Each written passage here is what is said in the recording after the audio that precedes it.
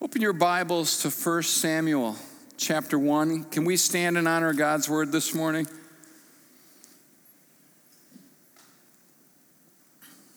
How many of you love the word of God? I don't know about you, but there aren't too many days that go by where I'm not in the word. And I don't do that because I'm a pastor looking for a message. I do that because I'm a Christian that needs to be fed. And if you wouldn't deny your body physical food, then why would you deny it spiritual food? And I can't encourage you. There is a stabilizing and a cleansing factor to the Word of God that only those who are consistently in it know. I cannot stress it enough. Find a way to get in the Word. Well, I'm not much of a reader. Then be a hearer. Get the Bible in your ears. Listen to it in your car. They'll sell little inexpensive headphones and digital devices that you can have the Bible read to you. But get the Word of God working upon your heart, your life. Let me ask this. How many of you would say that I noticed a marked difference when I am out of the Word than when I'm in the Word? I notice a marked difference in my life. And so do I say the same. And so get in the Word. And we're going to be in the Word today. We're going to look at a great story, Hannah and Samuel. And so 1 Samuel 1. There was a man named Elkanah who lived in Ramah in the region of Zuph in the hill country of Ephraim. He was the son of Jehoram, son of Elihu, son of Tohu, son of Zuph of Ephraim. Who came up with these names? Elkanah had two wives, Hannah and Peninnah. Peninnah had children, but Hannah did not. Each year, Elkanah would travel to Shiloh to worship and sacrifice to the Lord of heaven's armies at the tabernacle. The priests of the Lord at the time were the two sons of Eli, Hophni and Phinehas. On the days that Elkanah presented his sacrifice, he would give portions of meat to Peninnah and each of her children. And though he loved Hannah, he would give her only one choice portion because the Lord had given her no children. So Peninnah would taunt Hannah and make fun of her because the Lord had kept her from having children. Year after year, it was the same. Peninnah would taunt Hannah as they went to the tabernacle. Each time Hannah would be reduced to tears and would not even eat. "Why are you crying, Hannah?" Elkanah would ask. "Why aren't you eating? Why be downhearted just because you have no children? You have me. Isn't that better than having 10 sons?" Once after a sacrificial meal at Shiloh, Hannah got up and went to pray. Eli the priest was sitting at his customary place beside the entrance of the tabernacle. Hannah was in deep anguish, crying bitterly as she prayed to the Lord. And she made this vow, "O Lord of heaven's armies, if you'll look upon my sorrow and answer my prayer and give me a son, then I'll give him back to you. He'll be yours for his entire lifetime. And as a sign that he has been dedicated to the Lord, his hair will never be cut." As she was praying to the Lord, Eli watched her. Seeing her lips moving but hearing no sound, he thought she had been drinking. "Must you come here drunk?" he demanded. "Throw away your wine." "Oh no, sir," she replied. "I haven't been drinking wine or anything stronger. But I'm very discouraged, and I was pouring out my heart to the Lord." Shows you what to do when you're discouraged, doesn't it? "Don't think I'm a wicked woman, for I've been praying out of great anguish and sorrow." In that case, Eli said, "Go in peace. May the God of Israel grant the request that you've asked of him." "Oh, thank you, sir," she exclaimed. Then she went back and began to eat again, and she was no longer sad. Father God, I ask that we would discover from Hannah's prayer and her heart as she prayed, that we can know that the answer's on the way even before it comes, that we can have peace even before the answer comes.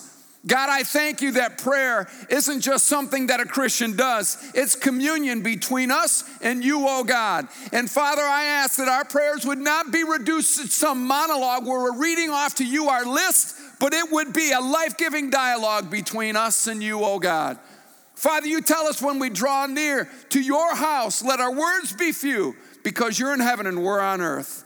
And so, Father God, we come to you today and we ask, Father God, that you would speak to us, that we would discover truths and principles about prayer and the power of prayer that would change the way that we seek you, that would change the way that we intercede on behalf of others, that would change the way we live as Christians. And Father God, I ask that as the saints hit their knees in this area, that this area is transformed by the power of prayer. Father, let there be a revival in prayer in this area.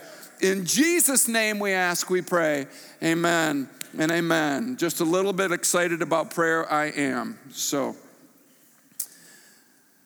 I chose Hannah and Samuel's story because it ties last week in. If you were here last week, we looked at Abraham and Sarah. And we're going to discover through Hannah how powerful prayer can be. We're also going to see how Hannah's prayer affected not only her life, but an entire nation. See, the thing that we don't realize about prayer is it's so much more far-reaching than just beyond our own life, our own home, our own sphere of influence. Prayer is powerful, and it influences so much more than we realize. So last week, if through Abraham we saw faith in fatherhood, through Hannah we're going to see faith in motherhood. So why did God answer Hannah's prayer? Why was Hannah's prayer being answered by God so important? We're going to try to tackle these truths today. Through Hannah, we see prayers that are heard. Scripture says that the Lord kept Hannah from having children. And Elkanah's other wife, Peninnah, mocked Hannah because of that. And Hannah, even though she was loved by her husband, she was childless. So Hannah prays at the tabernacle so passionately that Eli the priest thought that she was drunk. Reminds me of Acts chapter 2, verse 15, when the 120 come out of the upper room and Peter has to stand up and say, "These are not drunk as you suppose. It's only 9 a.m. Hannah wasn't drunk either. Isn't it amazing how some of the most godly and some of the most passionate are the most misunderstood? Probably not a purer heart in Scripture crying out to God. So much so that Hannah tells the Lord that she'll give her son back to him. Hannah tells the Lord that her son will be his for his entire lifetime. Wow, what a prayer. Don't you see the heart of Abraham, who was willing to give Isaac, his only son, to the Lord? Can't you see Hannah here, even before her prayer is answered, even before she's pregnant, she's already giving her son to the Lord? That God asked Abraham after Isaac was born. Hannah's giving to the Lord. Even before Samuel's born, she's giving him back to the Lord. She's declaring that, God, he'll be yours his entire lifetime. What a prayer, what a woman. So how did Hannah's prayer affect an entire nation? Well, up until Samuel, the nation of Israel was ruled by judges. Up until Samuel. The New American Commentary says Hannah's faith turned the tide of the period of the judges by producing the transitional figure of Samuel. And Samuel was indeed a transitional figure. We know that he anointed Israel's first 2 kings, Saul and David. How powerful and far-reaching Hannah's prayer for a son was. The New American Commentary says, this passage also teaches that true power is to be found not in one's position in society, but in one's posture before God. How true is that? 2 things about Hannah that make her stand out among Old Testament women. No other woman in the Old Testament went to the tabernacle of the Lord. Hannah did. Hannah did. She went right to the tabernacle of the Lord. She went right there in front of Eli, and she was crying out to God with a depth that could not be heard, so much so that he thought that she had been drinking. Saw her lips moving, but nothing was coming out. It's because her prayer was coming out of her heart. And when it comes to prayers from the heart, only God hears. The prayers that we pray for all to hear, people can hear. But prayers from the heart, genuine prayers that come from the depths of who we are, deep, crying out to deep, only God hears. And who else would you rather have here? Secondly, no other Old Testament woman is recorded as having made a vow and kept a vow to God. No other woman. She stands out. Hannah had no position of influence in society as a woman. One commentary even went so far as to call Hannah a socially impotent woman from the rural regions of Ephraim. She had no power, she had no influence, she had no position, she had nothing going. But she could pray. And pray she did. And what a prayer it was. Just a moment in prayer. I cannot tell you how many times I have prayed and have known in my heart that however God was going to respond, that he was going to respond, that their prayer was going to be answered some way, somehow by God. And I had a peace knowing that he was moving already in response to a prayer not made according to my will, but made according to his. A couple places in Scripture talk about prayers that we pray according to his will, that God hears them. John 9:31, we know that God doesn't hear sinners, but if anyone is a worshiper of God and does his will, God hears them. We know in 1 John chapter 5, it says that prayers that we pray according to his will, he hears. So there's a difference when you approach God praying for your will to be done. I think sometimes we're trying to wrestle God to conform to our will when he's wrestling with us so that we would conform to his. It's never going to be about you or I having our way. It's never going to be about us trying to get God to bend to our wants and our needs here in fat and sassy America with a limited worldview. It's going to be about us surrendering to the Lord, being able to lay things at his feet. And if Abraham could lay his son, and if Hannah could give her son even before he was born, so can you and I. We must have a heart to pray like that. God, we don't want our way. We need you to have yours, though.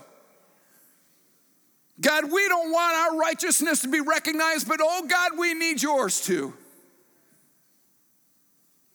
We don't want people conforming to our will. We must conform to God's. And that's what we want. We don't want to be right. We want God to be right, and we want the one who is right to be seen in and upon our lives. Because if you draw people to you, where are you going to lead them? Where are you going to lead them that offers life? And where are you going to lead them that offers refreshing? And where are you are going to dry up because in your humanness you only have so much to give. Man, but if you can bring them to the Lord, life everlasting, he'll lead beside still water. And so many people out of a need to be accepted and out of a need to be wanted are drawing people to them. You do not want to do that because you cannot sustain them. I believe in my studies, one of the names of God, I want to say it was El Shaddai, but I could find it out for you. Literally was translated, if you dove into it, the many-breasted one, meaning all sufficient, the God who was more than enough. I can supply all your needs. I will never run dry. I will never cease to be a source of nourishment and refreshing for you. I have all that you need. I can supply all that you'll need and then some. And in Hannah's prayer, she's crying out to God out of the depths of her soul. And she's almost breathless as she is probably run out of words. And she's just crying out to God from her heart, pouring out her heart to God. And her prayer affected an entire nation. When Hannah passionately pleaded with God for a son, she unknowingly was pleading for the future of her nation, Israel. Mamas, your prayers are powerful. And as you're praying over your children and you're giving them to the Lord, and you're praying that God would have his way with their lives, you have no idea how they can affect a city, a nation. You have no idea. You give them to Jesus, they're not yours. You're called to train them. In fact, their real parent is Father God, and it's his voice that they are going to need to discern for their lives, and that is what you want. You bet they should be respectful and obedient as you're raising them, but you want them to be obedient to God ultimately. And I know this, I know that as my boys grow and become more and more obedient to God, I'll never have to worry about whether they'll respect us or not. I think sometimes we're so worried about losing face in our own sons and daughters' eyes and hearts that, we're doing everything we can to where my man, push them to Jesus. In fact, push everybody you know to Jesus. They need to know Jesus. Eli the priest was the one with the influence. But why? Why would the one with the influence not end up affecting an entire nation like he could have? I'm going to suggest to you that Eli the priest was not the one to affect the nation of Israel, and Hannah was, because Eli could not even restrain his own wicked sons. I'll offer you a couple verses. 1 Samuel 2, verse 12 says, "Now the sons of Eli were scoundrels who had no respect for the Lord." Look at 3:13, 1 Samuel 3:13. "I have warned him that judgment is coming upon his family forever because his sons are blaspheming God and he hasn't disciplined them." Eli the priest was the one with the influence, but he couldn't restrain his own wicked sons, whereas Hannah's faith produced a son that would faithfully lead Israel and anoint 2 kings.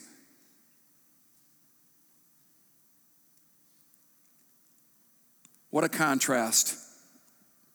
The one with the position, the one with the influence, who has sons, and a woman with no position and no influence begging God for a son. One could not restrain his sons, and the other one already giving God her son. How powerful is that? Hannah's prayer also birthed breakthrough for her personally as she went on to give birth to 3 more sons and 2 daughters. We know that from 1 Samuel 2:21. God must have so loved her heart. They said, "Look, I'll give you 3 more sons. I'll give you a couple daughters." Because she was so willing to give to God the first, God blessed her.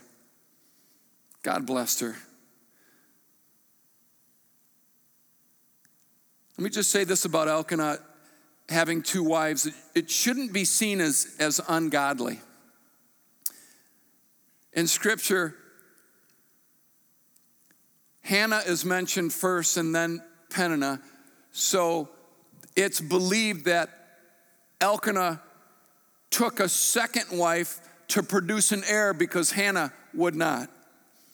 And Elkanah is not the first to have loved a wife that couldn't produce children. Abraham, Isaac, Jacob, all experienced this. So what can we learn from Hannah? Hannah, that, as I already mentioned, one commentary saying was a socially impotent woman from the rural regions of Ephraim. What can we learn from her? First of all, and this might go against any leadership training you've ever heard before, we don't need to have influence to be an influence. You don't need to have it to be an influence. I know that leadership by its very definition is influence, but you can be an influence without having it. Prayer influences. Prayer influences in ways that you could never influence. Back in the day, we would be taught to pray until we have prayed something through. To pray and to pray and to pray about a matter until you just have a peace that you have somehow broken through, that you have somehow pierced the obstacles, that you have spiritually broken through. You prayed until you arrived at a place of peace. I've seen so many people that have said, Pastor John, we have prayed about it, and they're so frustrated. In my heart, I'm thinking, you have not prayed this through yourselves. Pray it through. Pray until you arrive at a place of peace. Hannah knew after she cried out to God, she had peace. Let me show you this again in 1 Samuel 1. Verse 17, it says, in that case, Eli said, go in peace. May the God of Israel grant the request that you've asked of him. Oh, thank you, sir, she exclaimed. She went back and began to eat again, and she was no longer sad. She knew that her prayer had been answered. She knew. She didn't know when. God always holds the when. But many, many times, God will give you the peace before the answer comes. Many times. And when you have prayed something through, you have the peace before the answer arrives. Have you really given this to the Lord in prayer? Or are you complaining to God, and are you frustrated because the answer has not come as soon as you wanted it to? There's a difference. There's a difference, and I would encourage you to pray until you have prayed it through.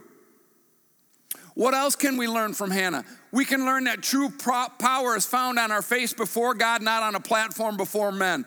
Just because people are on a platform does not mean that there is a power and an influence there. Although I think we would do well to know who the people are that are ever given platform in any way, shape, or form and placed before people. Yeah, I totally get it. But if Hannah stands as a testimony to anything, she stands as a testimony that true power is found on our face before God, not on a platform before men. So many people think that if they arrive at a platform, that that's where true power is found.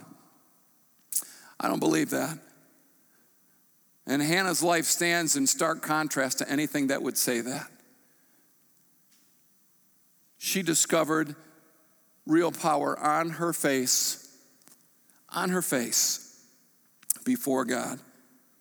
We also discover from Hannah that many times the most godly are misunderstood, like Hannah at the tabernacle and the 120 out of the upper room. I mentioned this, but don't worry when you're genuinely passionate for God. Don't worry how that is going to go over or what people are going to think about you. I love King David. I love the fact that he did not care what anybody thought of him. And so understood this that he said, I'll even be more undignified than this. When what you do is genuinely before God, you shouldn't be ashamed. You know, I wonder when Paul told the Romans, I am not ashamed of the gospel of Jesus Christ. It's the power of God unto salvation. Why did he need to make that statement? What were people saying about him? Man, you just need to shut up with this message about the risen Christ. You know, you just need to zip it. And Paul said, look, I'm not ashamed. I'm not ashamed of the gospel of Jesus Christ. How many times have you found yourself going to family gatherings or settings where we better not mention Jesus because it might upset some people? You know, if we're ever living in a day and age where people are not worried about saying things that are going to upset folks, it's today.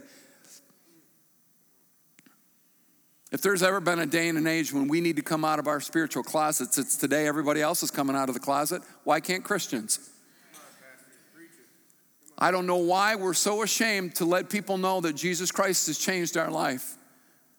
And it's not because we're so disciplined and we've been able to incorporate this, that, and another thing that we're doing as well and we're as happy as we are and our marriages are as strong as they are, it's because of Jesus Christ. Why won't we tell people the true secret of our success?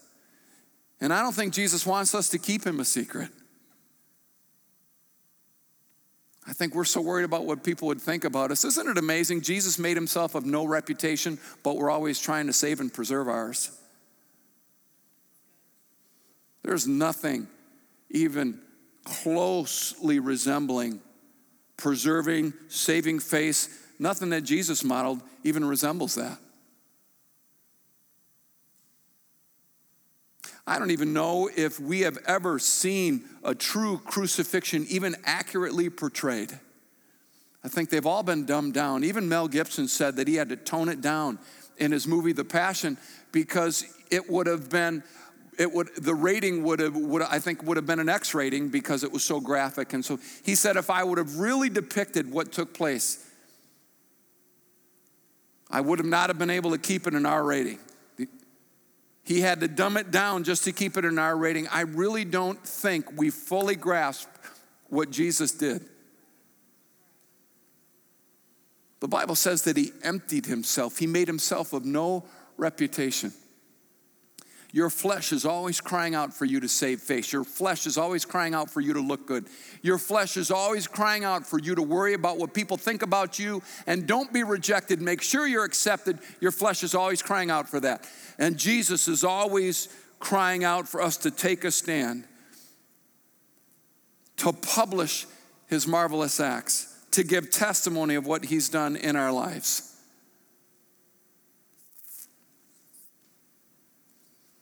If we discover anything about Hannah, we discover that the purest prayers are those where we can give God anything God gives us back to him. Abraham gave Isaac. Hannah gave Samuel. The father gave his only son. The purest prayers are those prayers where we genuinely from our heart could give God anything that he's given us. We could give it right back to him. And we're recognizing him with it. God, this is yours. I know that it's yours. You gave me the talent, the ability. You gave me the income. This is all yours. It's yours. I remember the first time I realized this. When I got saved, I had a 67 Camaro convertible. I loved that car. And I knew that I loved that car too much. I mean, I armor-all that thing every weekend. I waxed it every weekend. So one of the first things I did when I got saved is I put a Jesus bumper sticker on the back bumper. And to make matters worse, they didn't have real cool bumper stickers. They had these pastel. Anybody remember these pastel Jesus bumper stickers? You know, the light blue, the yellow, and it wasn't the most manly, cool looking Jesus bumper sticker I could put on, but I needed to send a message that this is the Lord's car. This is his. And people would say, man, why did you put that on your car? Why would you do that to your car? It's the Lord's car. It's the Lord's car. My buddies thought that I had lost it. But man, there were times that bumper sticker ministered in ways that I had no idea. People coming up to me and saying, I think it's so cool that you got the name of Jesus on your car like that. I can remember one time this gal, she was being pretty demonstrative as she's driving down the road, and I'm thinking, man, she is either worshiping God or she's losing it. And I purposely passed her and got in front of her. She saw my bumper sticker and she went nuts as she's driving down the road. I'm thinking, oh, I hope she does not hit a tree or something. That bumper sticker ministered. Is there anything that God can't have? Is there anything that you can't give him? Is it really, really all yours? Do you really think that? Is it your money? Is it your house? Are those your cars? Is that marriage really yours? Are those kids and those grandkids really, really yours? Do they belong to you? Or have you given them to the Lord? See, everything about Abraham and Hannah says that God will give it to you even before it arrives. God will give it to you even before it gets here. And God, even after it gets here, if you want it, you can have it. You know what you're going to find out about God? You're going to find out that he doesn't want to take it from you. He just wants to be Lord of it and over it. Quit worrying about God taking something from you. I'm afraid that if I sell out to Jesus Christ, that he's just going to take this from me. God doesn't want it. He wants your heart. He wants to be Lord of your heart. He wants to be Lord and Savior. And anything that is competing for your heart, that's where the struggle is. That's where the wrestling match begins. So, Pastor John, what are you saying? I can't love my spouse. I can't love my kids. I can't love my grandkids. No, I'm not saying that. I'm just saying you love him first. And you'll find that as you give God the first and the best, that he increases your capacity to love in ways that you never could love before. That you'll go beyond loving your kids and your grandkids. You'll be loving other kids' kids and grandkids. He'll give you a capacity that you didn't even know you had.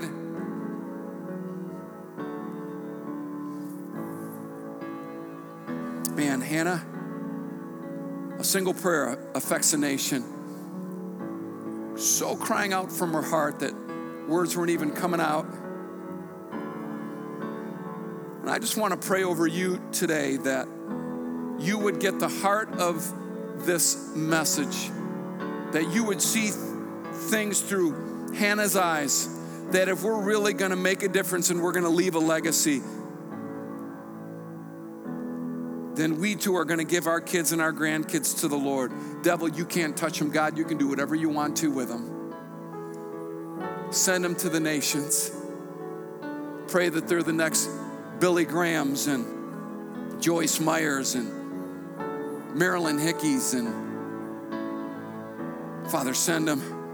They're the next Wayne Myers, greatest missionary that ever lived. Father, send them. Send them. Forgive me for trying to keep them close to me when your desire is for them to be close to you. Forgive me for getting in the way of what you desire to do with the next generation, as if I somehow knew and had the best design and desire for them. Father, we give you the next generation and the generation to follow. We declare that they'll serve the Lord with all their heart, soul, mind, and strength. Father God, we want Jesus to be Lord not only in our generation, but in every generation to come, so that children not yet born would praise the Lord, just like Scripture says. Father, put things in order. Prioritize them in our heart, in our life, so that our kids would see it. They'd see an order. They'd see that God doesn't want to dominate a life, but he wants to demonstrate his holiness through a life.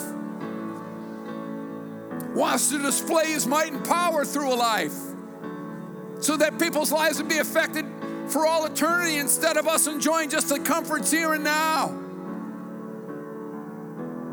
Father, forgive us for wanting our will more than desiring yours for those we love. Forgive us, Father God, for missing your heart as we were so concerned that ours would be clearly seen and understood. Lord, we're more worried about you being misunderstood than ourselves. Give us a passion to pray for this area. If a single prayer could affect a nation, oh God, in unity, how many prayers could affect this city, this county, this state, the United States? Father, call back the saints to their knees in prayer for our nation once again, that we truly would be one nation under God, indivisible, with liberty and justice for all, and you would determine what true justice is. Oh God.